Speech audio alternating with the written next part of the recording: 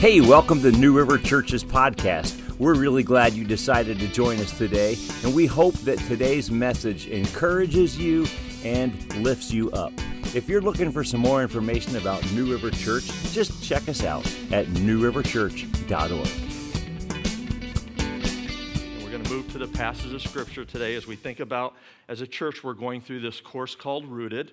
It's not necessarily a course, but it's an opportunity to meet with God. It's an opportunity to meet with a very real, living, loving, gracious, kind God that wants to do an extraordinary work in each and every one of us. And the whole purpose of Rooted is not to memorize a couple of verses or to gain a couple of facts or figures about God along the way. The real point of Rooted is that we would have an extraordinary encounter with the living Lord Jesus Christ. The primary opportunity here is that we would push our agendas, our opinions, our feelings, our beliefs, our values. We would push all of that aside, especially in a day and a time where people are arguing and we have hatred and bitter fallout on both sides of the fence. Rooted gives us an opportunity as a church where we can come together as equals and we can bow down before the throne of Jesus Christ and we can sit at His feet and we can allow Him to speak and minister and touch our lives and transform our lives, because a lost and dying world desperately needs a church that's alive, that's awakened, that's infused with the power of God's Spirit and is on board and ready to go out and share the good news of Jesus Christ. And so the second week of Rooted is, who is God? Now I'm here to tell you, I'm going to answer all of your questions in the next 30 minutes. I know that if you take a survey of world religions, there's been a lot of bright individuals that have been able to try to identify or define who God is, but I'm going to do this in 30 minutes. Some of you look a little skeptical or doubtful about that, and that's a little bit of sarcasm here, because this has been the Achilles heel since the inception of humanity, is who is God? Who is this God? And if we do a survey of world religions, we realize about 600 years before Jesus Christ came on the scene, there was an individual by the name of Siddhartha, and he founded Buddhism. And his primary issue that he wrestled with was pain, suffering, and loss. And so he started a journey of answering this question, who is God?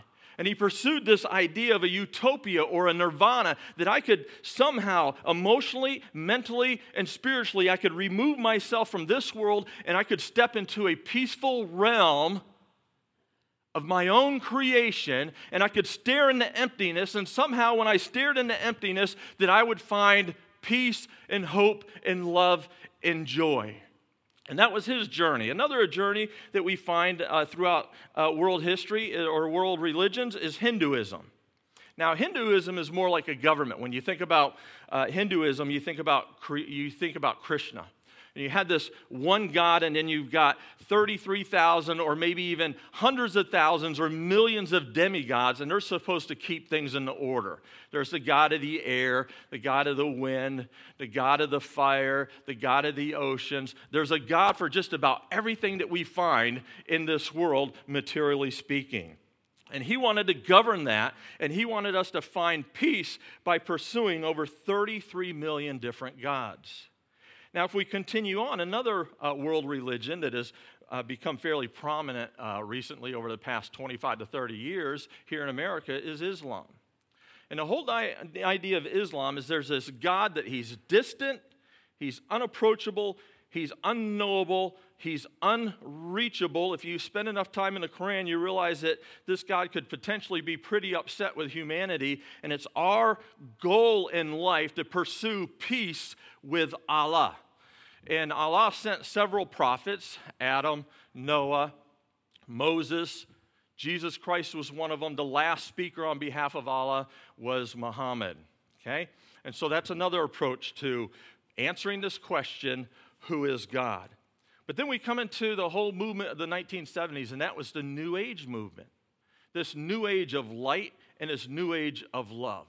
This whole idea of a perfect harmony with oneself and with one another and with the environment around us. In fact, New Age is large. It encapsulates the occult. It encapsulates astrology. It encapsulates any number, just about anything that you want to do, whether it's taking a trip to Sedona, Arizona, or New Mexico, holding geodes in or crystals around your neck. It just incorporates everything and anything, because when you really distill New Age down, what they're saying is you are your own God.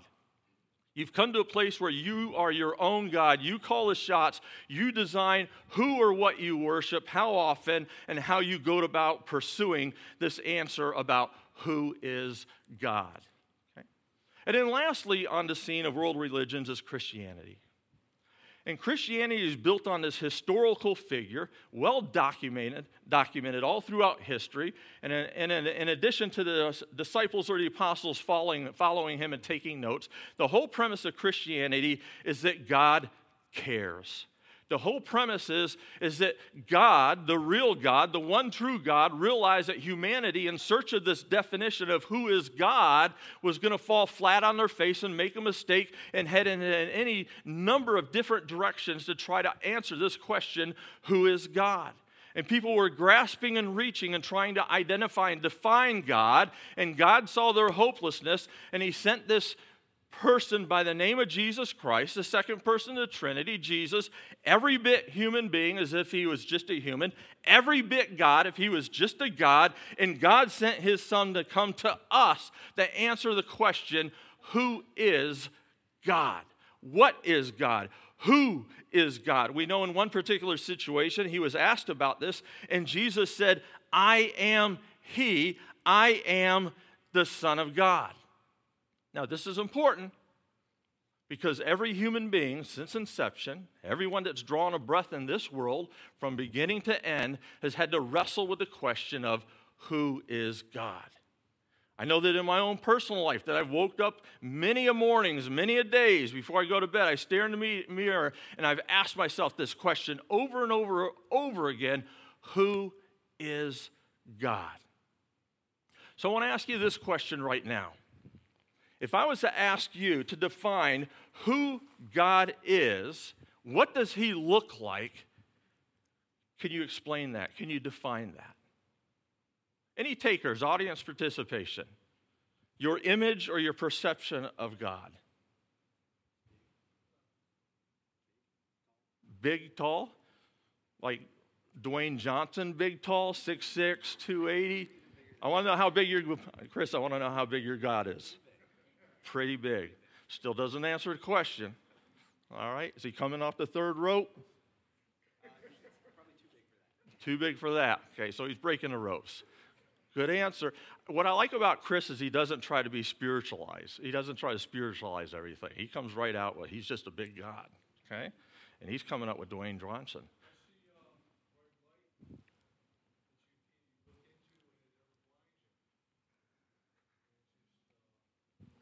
So Lenny sees a God of light that is absolutely blinding. Okay? All right. Question for you, Lenny. Why aren't you wearing sunglasses this morning? All right. Any other images of Jesus? Any other images of God?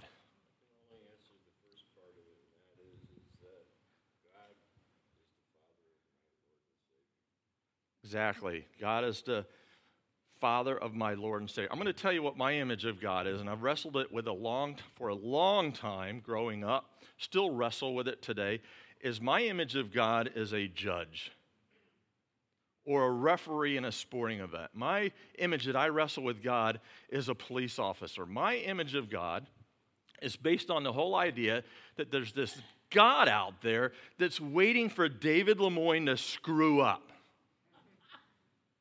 Okay? My image of God is I'm somehow going to get in trouble and I'm going to be in the timeout box. And when I hit the timeout box, I'm not exactly sure how long I'm going to stay. I'm not sure how God's going to approach me if he ever approaches me again. I'm not exactly sure that God is really that relational and that he wants to have a relationship with me, one that is based on mutual love and respect and honor. Any of you in here share that same image of God, that God is this perfectionists that we have to meet His standards, and if we don't meet His standards by 110%, somehow we've missed a mark, and God is disappointed with me, and He's going to take me away, and He's going to put me on a shelf, or He's going to put me in a box in the basement, or He's going to put me in a timeout box, and I'm not exactly sure what my relationship with this God is going to look like going forward. Anybody else this morning struggle with that image of God? I think many of us, if we were honest, would say yes. We all have this perception of who God is. And the reason why God had to send His Son is He had to break down these barriers. He had to break down these falsehoods. He had to wrestle with our opinions. He had to wrestle with our beliefs. He had to tear down all the misconceptions that humanity has had with God since inception, since creation. He had to tear that all down and bring us to a level place that we call the cross, where Jesus was crucified, He was buried, He died, He spent 3 days in the grave, and something miraculous happened. The very power of God scooped Jesus up and breathed life back into His lungs, and Jesus was there, raised from the dead. And God wanted us to walk in this world with no misconceptions and no misunderstandings when it came to what He looks like, or what is His priority? What are His motives? What are His values? What are His beliefs? What is His mission in the world, both corporately and among the community, and in you and I, myself? He wanted to remove all the lies, all the falsehoods, all the misidentifications, and He wanted to tear down that stronghold of me thinking of God as a judge or a police officer or a referee. And that's why this week in Rooted is very important, because if we misidentify and we misdefine who God is, think about the impact and the play out in our lives and our relationships with our spouse and our children and with our neighbors. If we misidentify or we misdefine who this one true God is, it messes up life in its entirety. And that's why God took such great lengths to define or show Himself or reveal Himself to us. And we're going to talk about God revealing Himself to us through creation, and we're going to talk about God revealing Himself to us through the Christ Jesus. So I want to step back to what Paul wrote in Colossians chapter 1, verse 16. We look at this Son, and we see the God who cannot be seen. We look at His Son, we look at this Son, and we see God's original purpose in everything created. For everything, absolutely everything, above, below, visible, invisible, rank after rank of angels, everything got started in Him and finds its purpose in Him. He was there before any of it came into existence and holds it all together right up to this moment. And it's echoed from the very first passages of the Bible in Genesis chapter 1, verse 1, where it says, "In the beginning, God created." He wanted no mistake about the origins of the universe. He wanted to make no mistake about the origin of man. He wanted to make no mistake about questioning the origin of God, because He doesn't have an origin. He's always been in existence. And from the very beginning, we see that there is a God of three persons. We see that there's one true God, but three distinct personhoods. God the Father, God the Son, God the Holy Spirit. Now, I don't have time to unpack that, and quite honestly, I'd be a fool to even attempt that this morning, because there's just volume after volume after volume written about the Trinity of God. I kind of have to distill it and simplify it for myself. I think of it like this: when I'm walking down the streets of New York City, and I still, after working there for a number of years, I still walk around and I'm amazed by the skyscrapers, and I'm amazed by the tremendous amount of building that is always going on in New York City. And when I walk by this foundation, they always have this big sign up, and that sign has the owner of the building, the owner of the project, who I relate to as God the Father.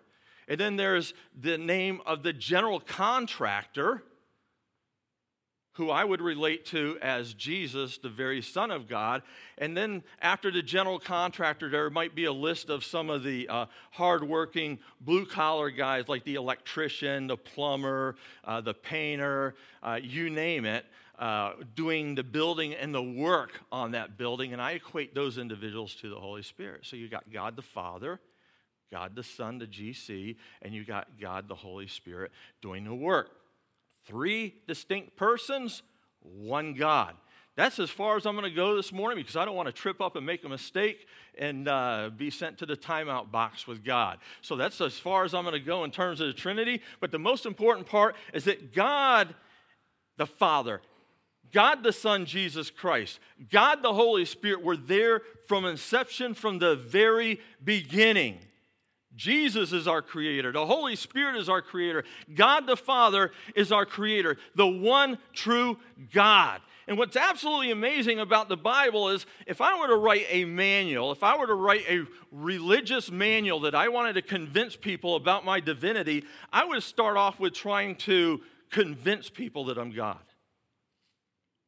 I would think about all the arguments and all the debates that were on the horizon, and I would try to explain my existence as a god or a demigod.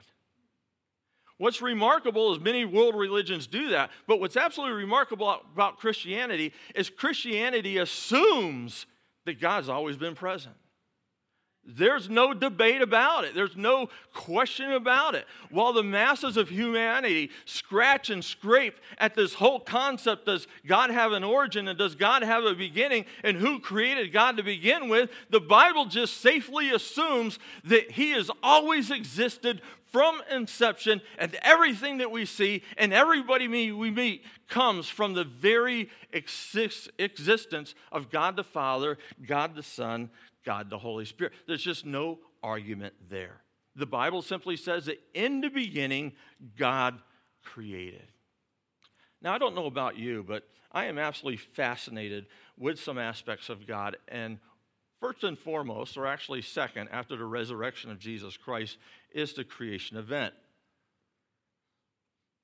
So I don't know about you. When I get to heaven, I'm sure there's going to be some loved ones that I want to meet and chat with. There's going to be some people I want to sit with, ask some questions. I want to ask Noah, for example, why did he bring cockroaches onto the ark? You know, I got a lot of ants. I was climbing on the ladder and I was cleaning the gutter up there. And for an old man with a bad back and sore hamstrings, I got down the ladder fairly quickly because I ran into a wasp nest and I got tagged twice. So I was pretty upset about that.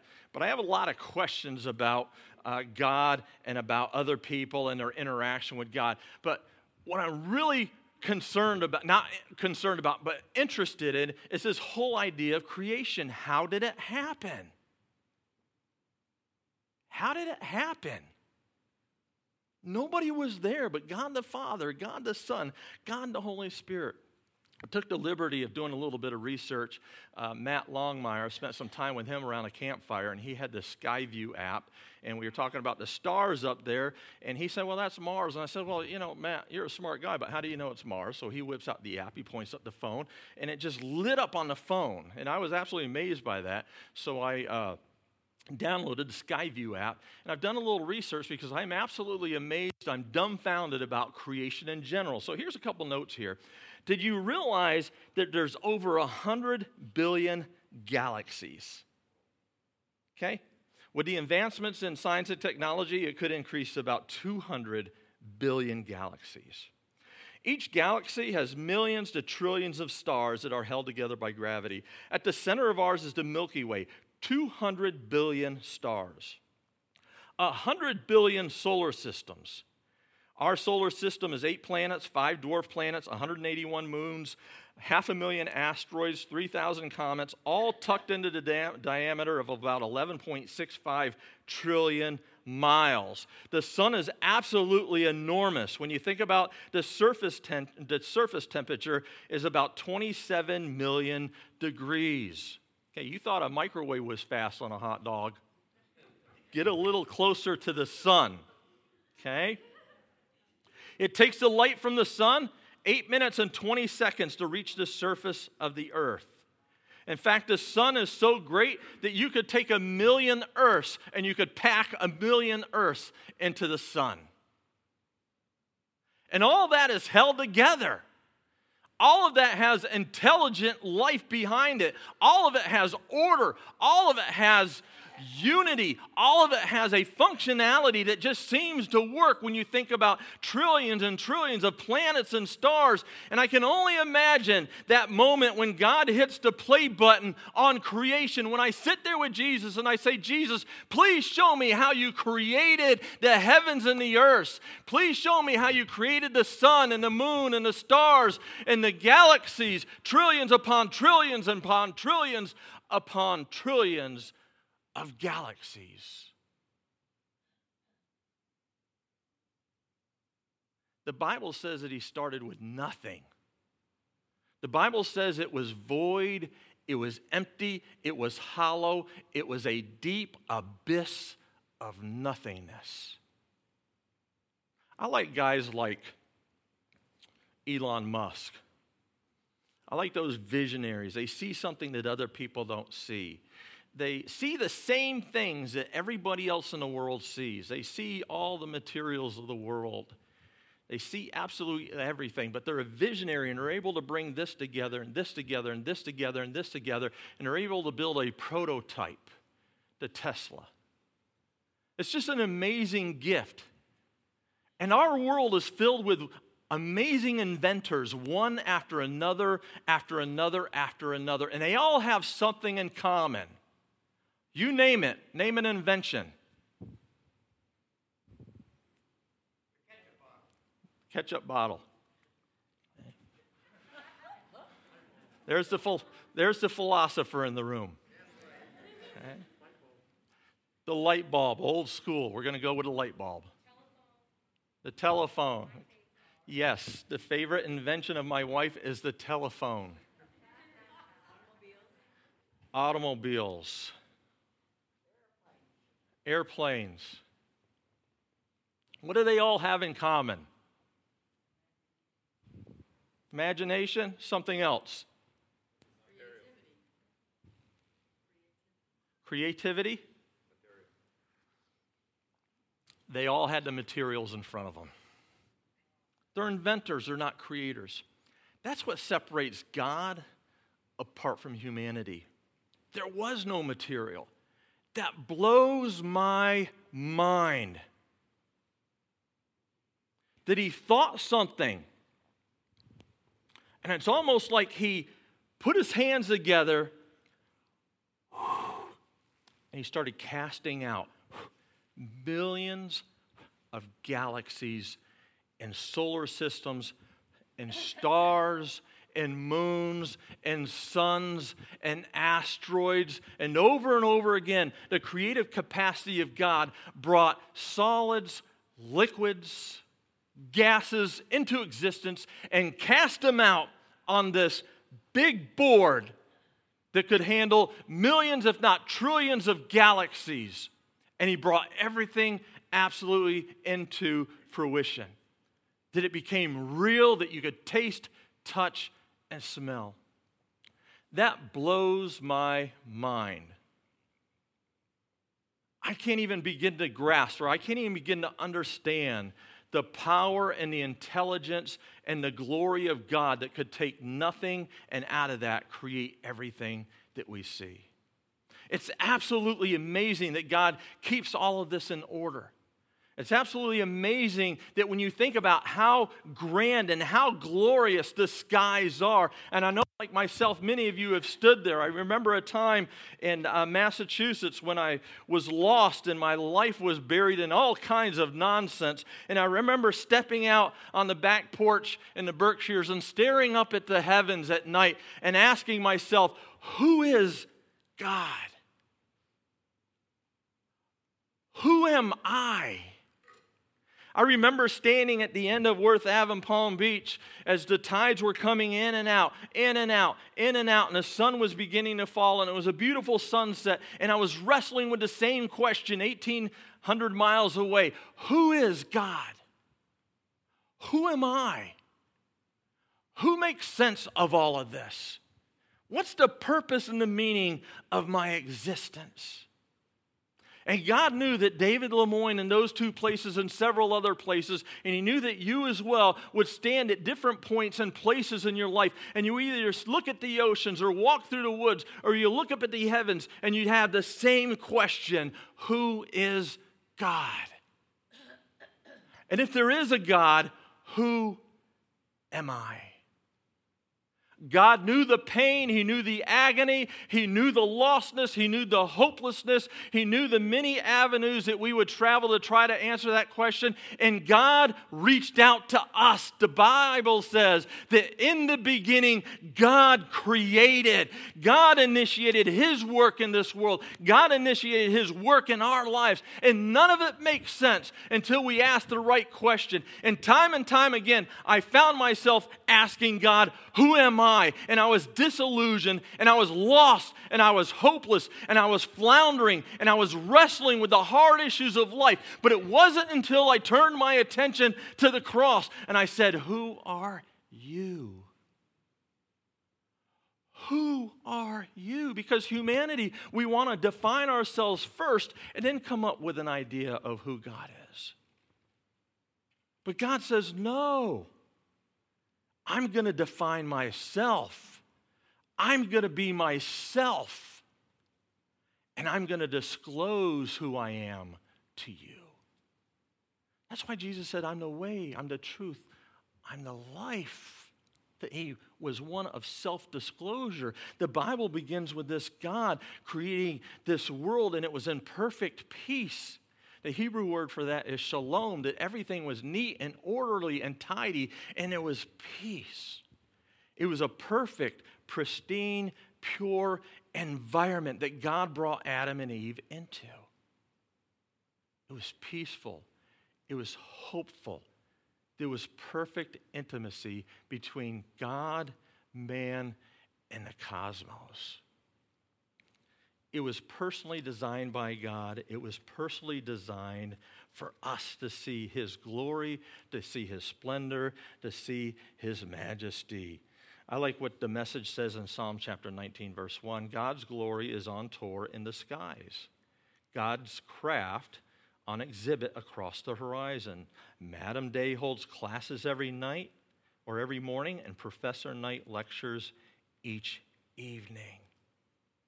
I want to propose to you that Jesus is the source of creation, the source of life, the source of everything that we see. But not only is He the Lord or the source of creation, He is our Christ. Think about what Paul wrote in one particular passage of the Bible where it says, I look up at your macro skies, and I'm reading from the Message, but look up at your macro skies, dark and enormous, your handmade sky jewelry, your moon, the stars, mounted in their settings. Then I look at my micro self, and I wonder, why do you bother with us? The Message says, why do you even take a second look at us? And later on, God says in Genesis, He says, I am going to create man in my own image. That He's given us a will. He's given us a mind. He's given us a heart, a capacity to be in relationships. That's what it means, that we're in the very image of God, that He had this perfect, intimate relationship with the Trinity, and that was enough, and that was fulfilling, and that was satisfying. But God also created human beings. He wanted to have a perfect relationship based on love, trust, respect, and He wanted to have that relationship, and He created us in that image to have a mind, a will, and emotions to be intimately tied to God and intimately tied to our fellow human beings. We are created in the image of God, and God invited us into this world to be a part of this world. If you remember that God spoke to Adam and Eve, and He said, I want you to multiply, and I want you to have dominion. I want you to have responsibility. I want you to cooperate with me in this world. Everything you do, I want you to understand that it has the potential to reflect my glory. It has the potential to reflect my majesty. It has the potential to reflect my splendor. And God is inviting us. He initiated a work, and He's inviting us to be with Him and work alongside Him. I want you to think about this. What is the most terrifying scenario in life that you could think of? Or what is the most heinous punishment that one human can inflict upon another?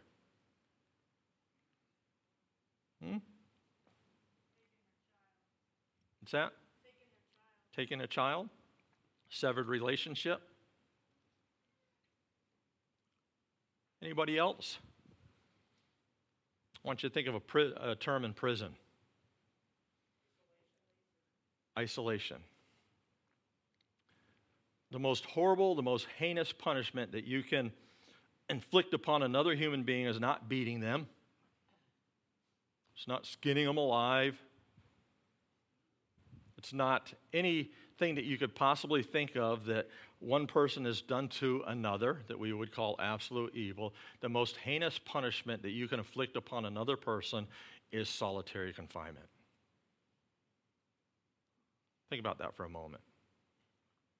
Sure, some of us are introverts. I'm an introvert by nature, and I like my alone time.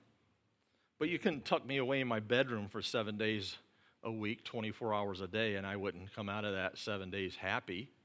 Because even though I'm an introvert, by default, I'm driven to have relationships. I'm driven to have a relationship with my spouse, relationship with my children, relationship with friends, coworkers. Solitary confinement would be a horrible punishment for myself and for everyone else. Think about the fallout when it comes to solitary confinement, the mental effects. There's anxiety, depression, anger, hypersensitivity to sounds and smells, memory loss, hallucinations, paranoia, ultimately suicide. When you think about the physical fallout from solitary confinement, is digestive problems, chronic headaches, eyesight deterioration, loss of appetite, sleep problems, trembling hands and legs, and maybe even heart palpitations. Okay? God created this perfect world, and He casted it into existence, and then He went to the dirt of the earth, and He put His hands on the dirt of the earth, and He formed Adam, and He picked Adam up out of the dirt, and He kissed him and breathed life into Adam's lungs. And Adam and God had a perfect relationship. And God assigned Adam the task of naming the animals. And as they walked by, Adam could say, okay, there's Mr. and Miss Giraffe.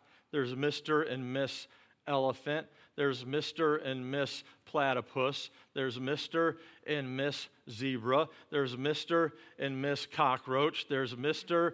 and Miss Gnat. There's Mr. and Miss... And it went on and on and on and on and on again, and something deeply seated that God had placed in Adam's heart became bubbling to the surface.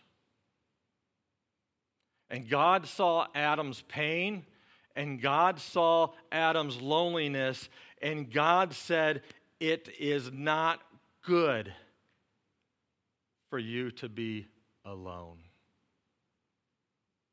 And God was speaking to Adam on a very real and physical relationship, but what God was saying much more than that is it's not good for you to be isolated and alone from me. I'm your creator. I'm the one that drew you up. I'm the one that breathed life into your lungs. It is not good for you to be alone. It's not good for anything to be between me and you. It's not good for you. It's not good for me that anything would separate, that there would be a canyon or a vast valley between you and I. I was meant to be in an intimate relationship with you, and you were designed to be in an intimate relationship with me. There's to be absolutely nothing between you and between me. And God said to Adam, it is not good for you to be alone. And God did another amazing work, and out of Adam came Eve. And it was the picture of the perfect relationship. I don't know about you guys, but I had that perfect relationship with my spouse. We never debate, we never argue. We never, a NASCAR term, we never get sideways and trade paint. Okay. We do have some intense fellowship from time to time. But we never argue. We get along completely. Is that your marriage like that as well? I hope so.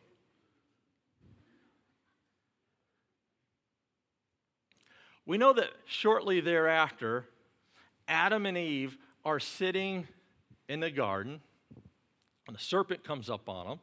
Obviously, they had spent some time because God said, basically, He put this fence around the tree of knowledge of good and evil, and He said, "Listen, you can have anything in the Garden of Eden. You just can't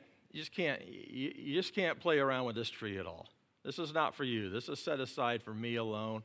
I've given you absolutely everything under the sun. You're invited to participate, to share in, to have anything and everything that you find in a garden even. You just cannot touch or taste or get around this one particular area in a Garden of Eden." And what do you think humankind did? I don't know about you, but I know how to pick an instant fight with my 8-year-old. I just tell him what he can't do. Don't get into the cookie jar. What do you think he's going to do? Huh? Don't go outside with your shoes off. Don't run around outside barefoot. What do you think he's going to do?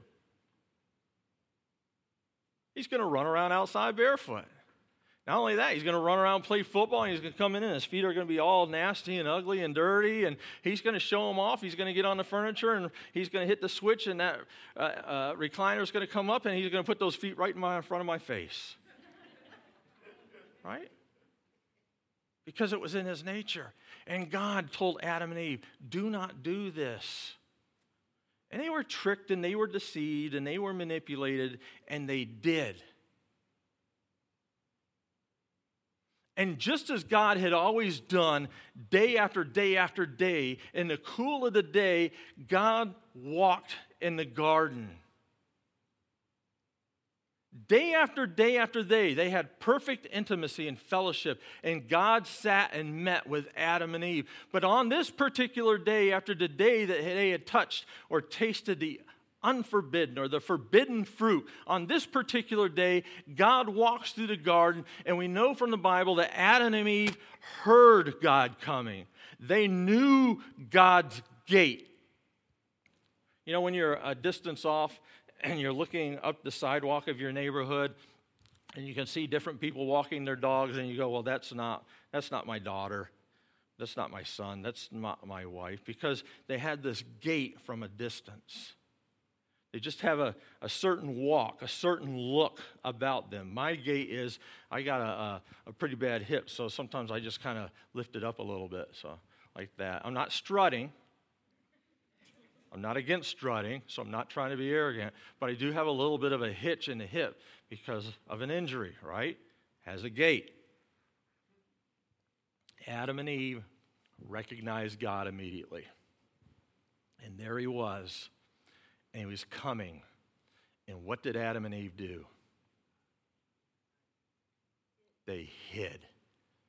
For the first time in their relationship, they tucked tail and ran in the opposite direction of God and were scurrying and digging and trying to find any tool, any instrument that they could dig a hole deep enough or find a cave dark enough that they could bury themselves in isolation, all alone, separated from God, and they wanted to hide from the one God that loved them, spent time with them, and created them. And that's what sin brought into all of humanity, is this innate desire to run from God and to be away from God. And if we run from God and we're away from God long enough, we start to hate God. We don't like God. We don't want to be near God. We are critical of God. We judge God. We push God off as someone that is not important in our lives and in the lives of others. And we find that Adam and Eve had buried themselves and hid from the very person that loved them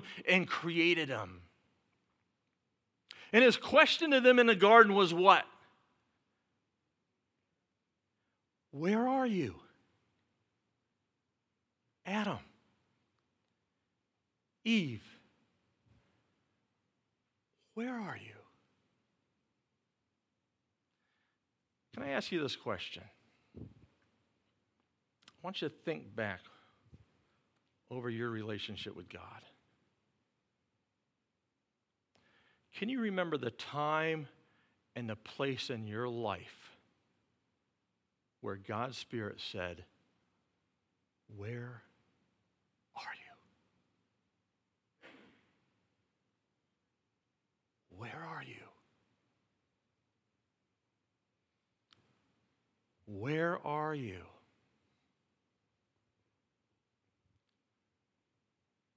Where are you?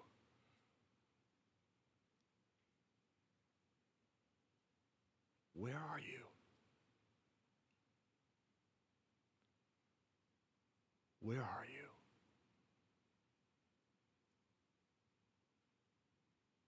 I haven't shared my testimony that often because I'm kind of a private person. And I like to be with people that I know, like, and trust, and there's a matter of confidentiality. But I'm going to tell you where I was.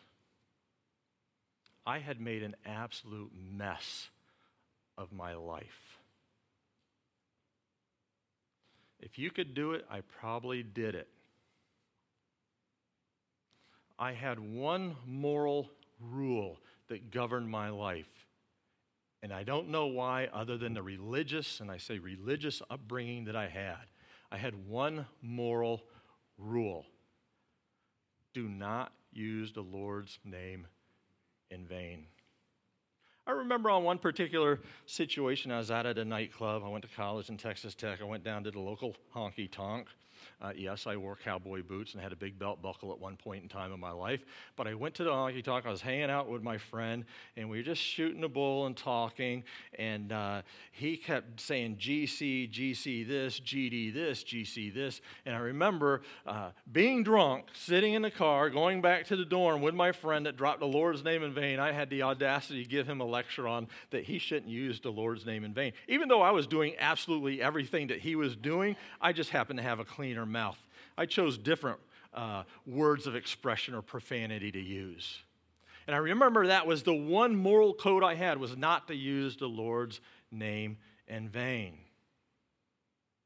Okay? On this particular moment, I had made an absolute mess of my life. I had destroyed my career. I had destroyed some relationships in my life. I absolutely had nothing going for me. I reached a bottom. I hit bottom hard. I hit bottom so hard that I landed up in an office with a psychologist. I landed so hard that I was on antidepressants.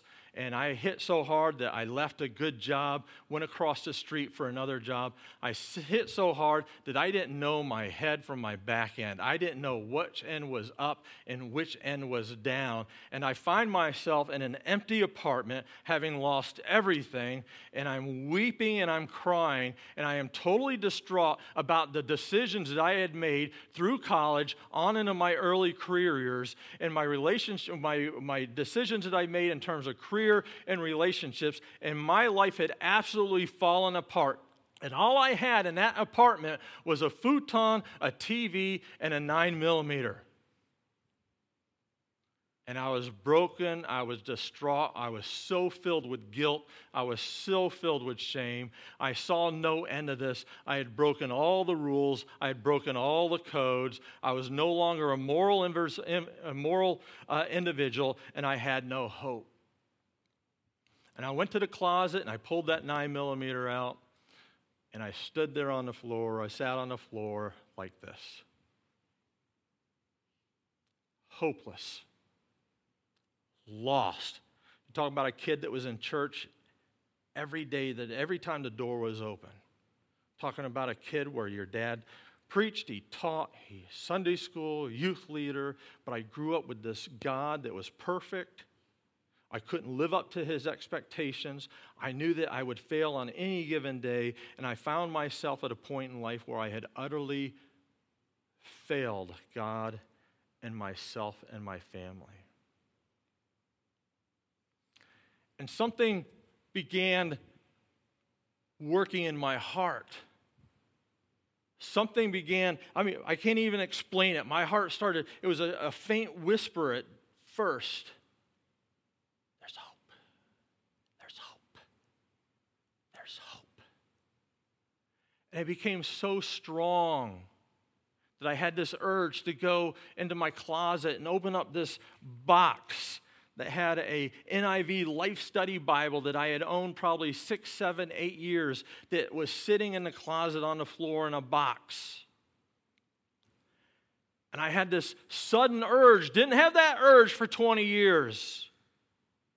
But I had this sudden urge just to go and open up my Bible, and I opened up my Bible, and I said, "Geez, I had the books of the Bible memorized. I don't even know where to begin." So I just did this shotgun approach, and I just plopped it open, and I came to the story of Jesus sitting in the boat with the disciples. And a great storm had poured upon them and came over them, and they were helpless, and they were fearful, and they were straining and striving to protect and to safeguard their very life. And the words that jumped out of the passage, the words that jumped off the Bible, the words that seized my heart and soul was this, that they were afraid of their lives, and they were straining at the oars. And God said, you have been running your own life. You have been straining at the oars. And you have rowed yourself into the last storm. You have rowed yourself into your last chance. Your last opportunity. I was broken. Absolutely broken. To have that encounter with a high and holy God that had let me live life on my terms, to suddenly at the very end of things with no way out, no hope, no faith, no trust, no joy, no love, no care, no compassion, no mercy, no grace, to find yourself in a deep, dark hole, and God comes to you and says, "David, where are you?" That was such a simple prayer. Help me, Jesus.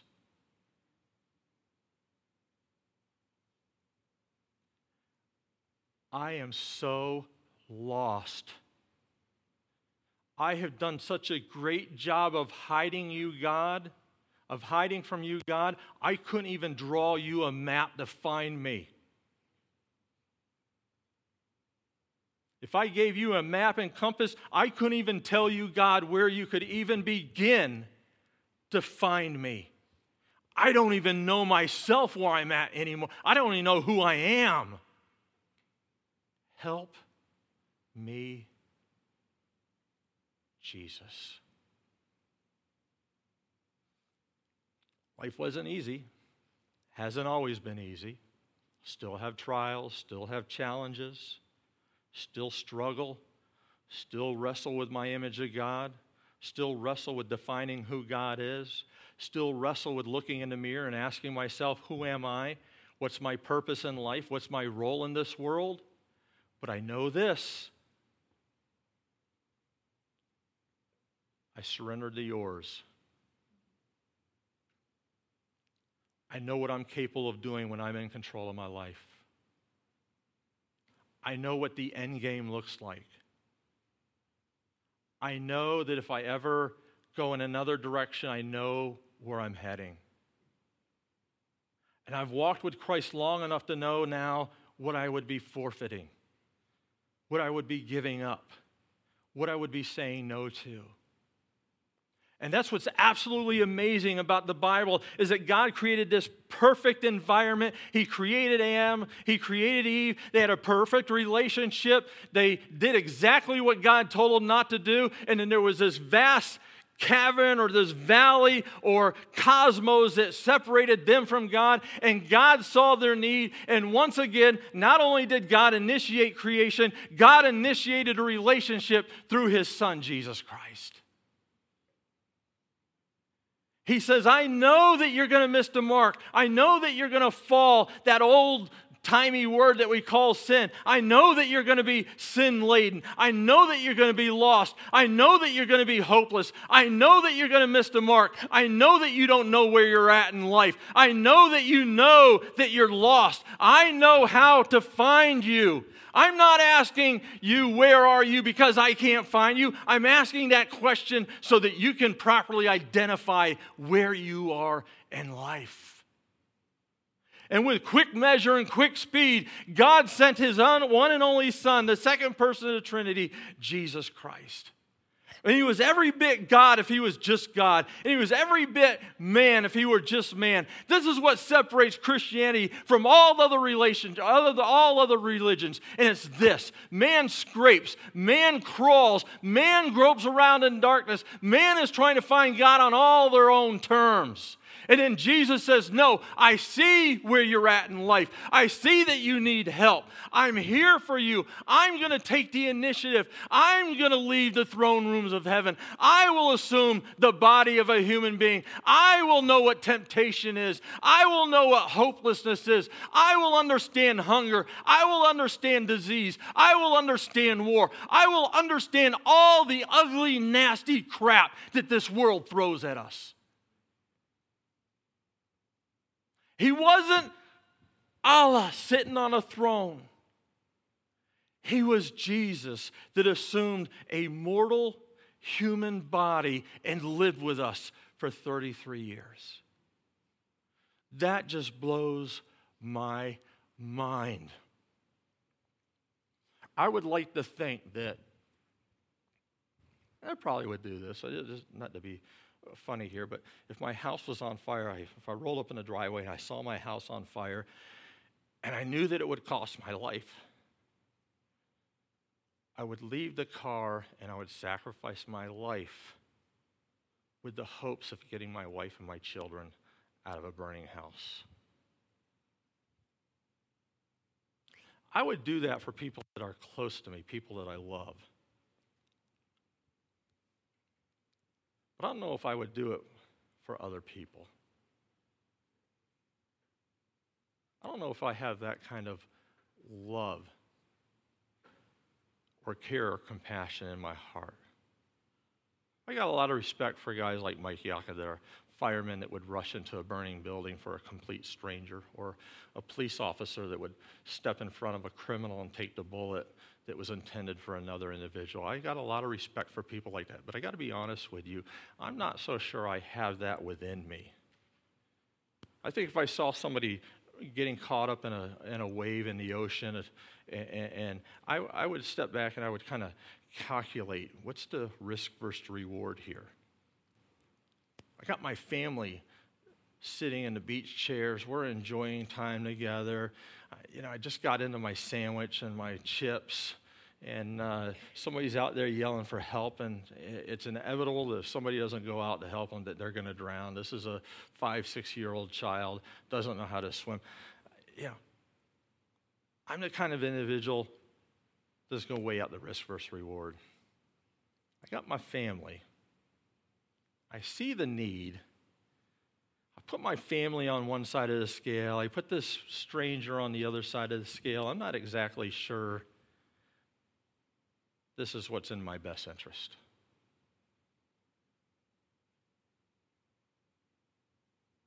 Jesus saw the scales on the table in heaven, and He wiped them right off the table. He says, I don't care about my life. I love you so much that I'm going to give my life away to you and for you. That, my friends, is what separates Christianity from all other religions in the world. There's not one heaven in many ways to find our way to heaven. I can't climb Hinduism and find Jesus. I can't climb the mountain of Islam and find Jesus. I can't climb New Age and find Jesus? But if for a moment in my life, if I could humble myself enough to the point where I would say, I don't know who God is, and I'm open to God revealing who he is to me in a very real and personal way. I spent a little time in God's Word that's alive and active, that I can assure you without a shadow of a doubt that you'd feel his touch.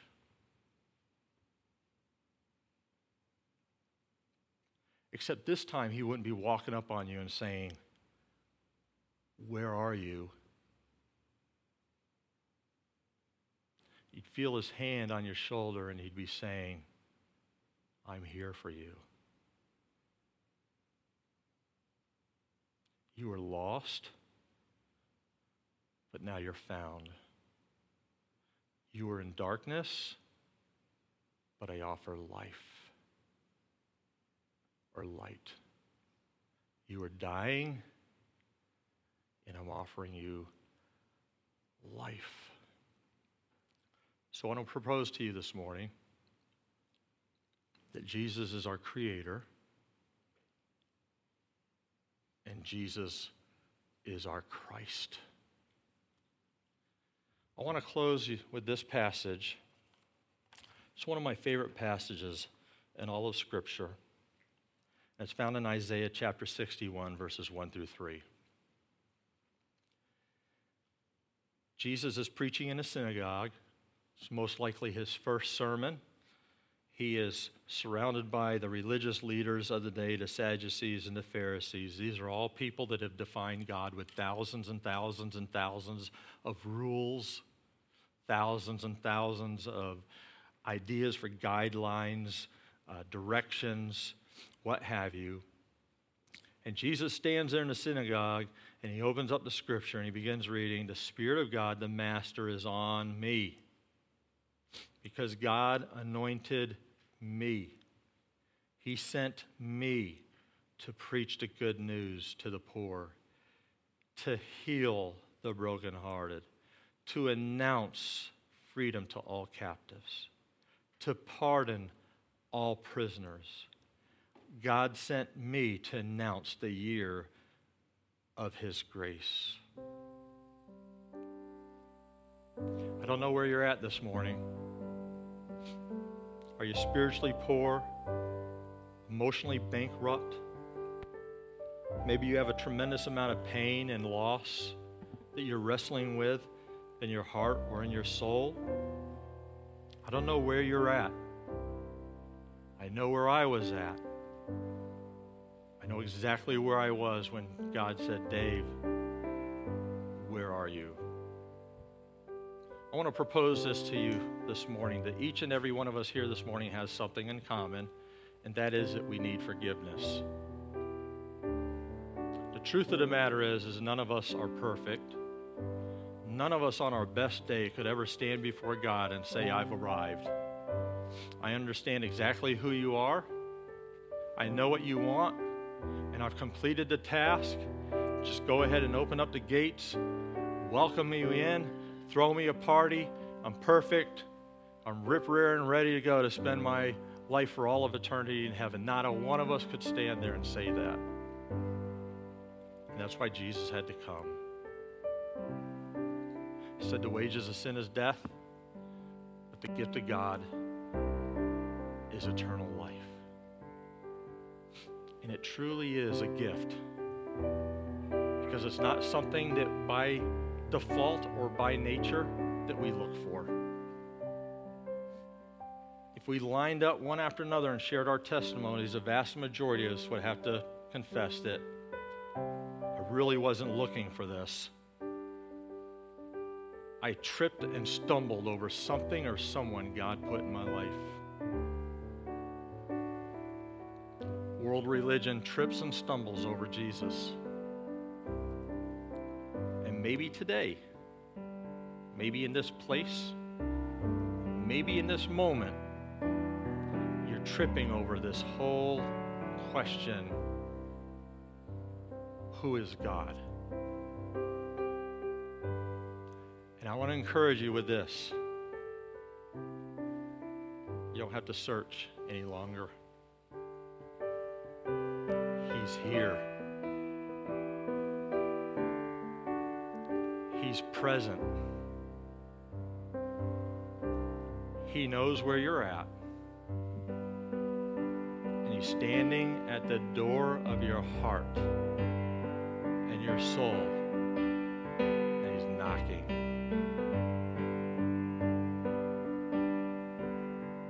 And you just have to say yes.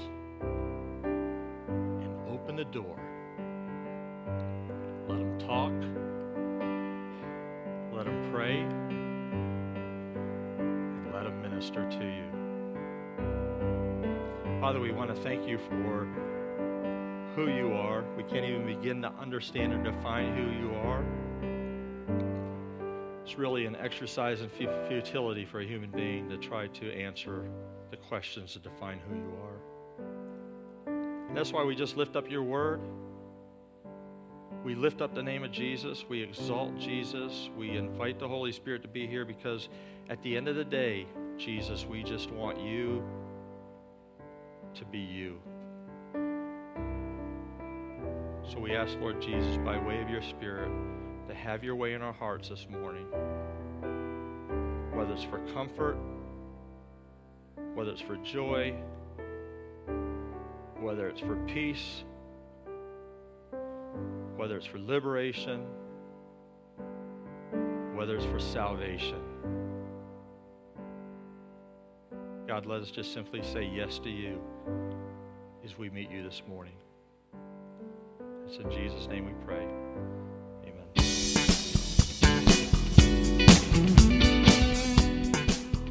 Thanks for listening today. If you'd like more encouragement or information about New River Church, check us out at newriverchurch.org.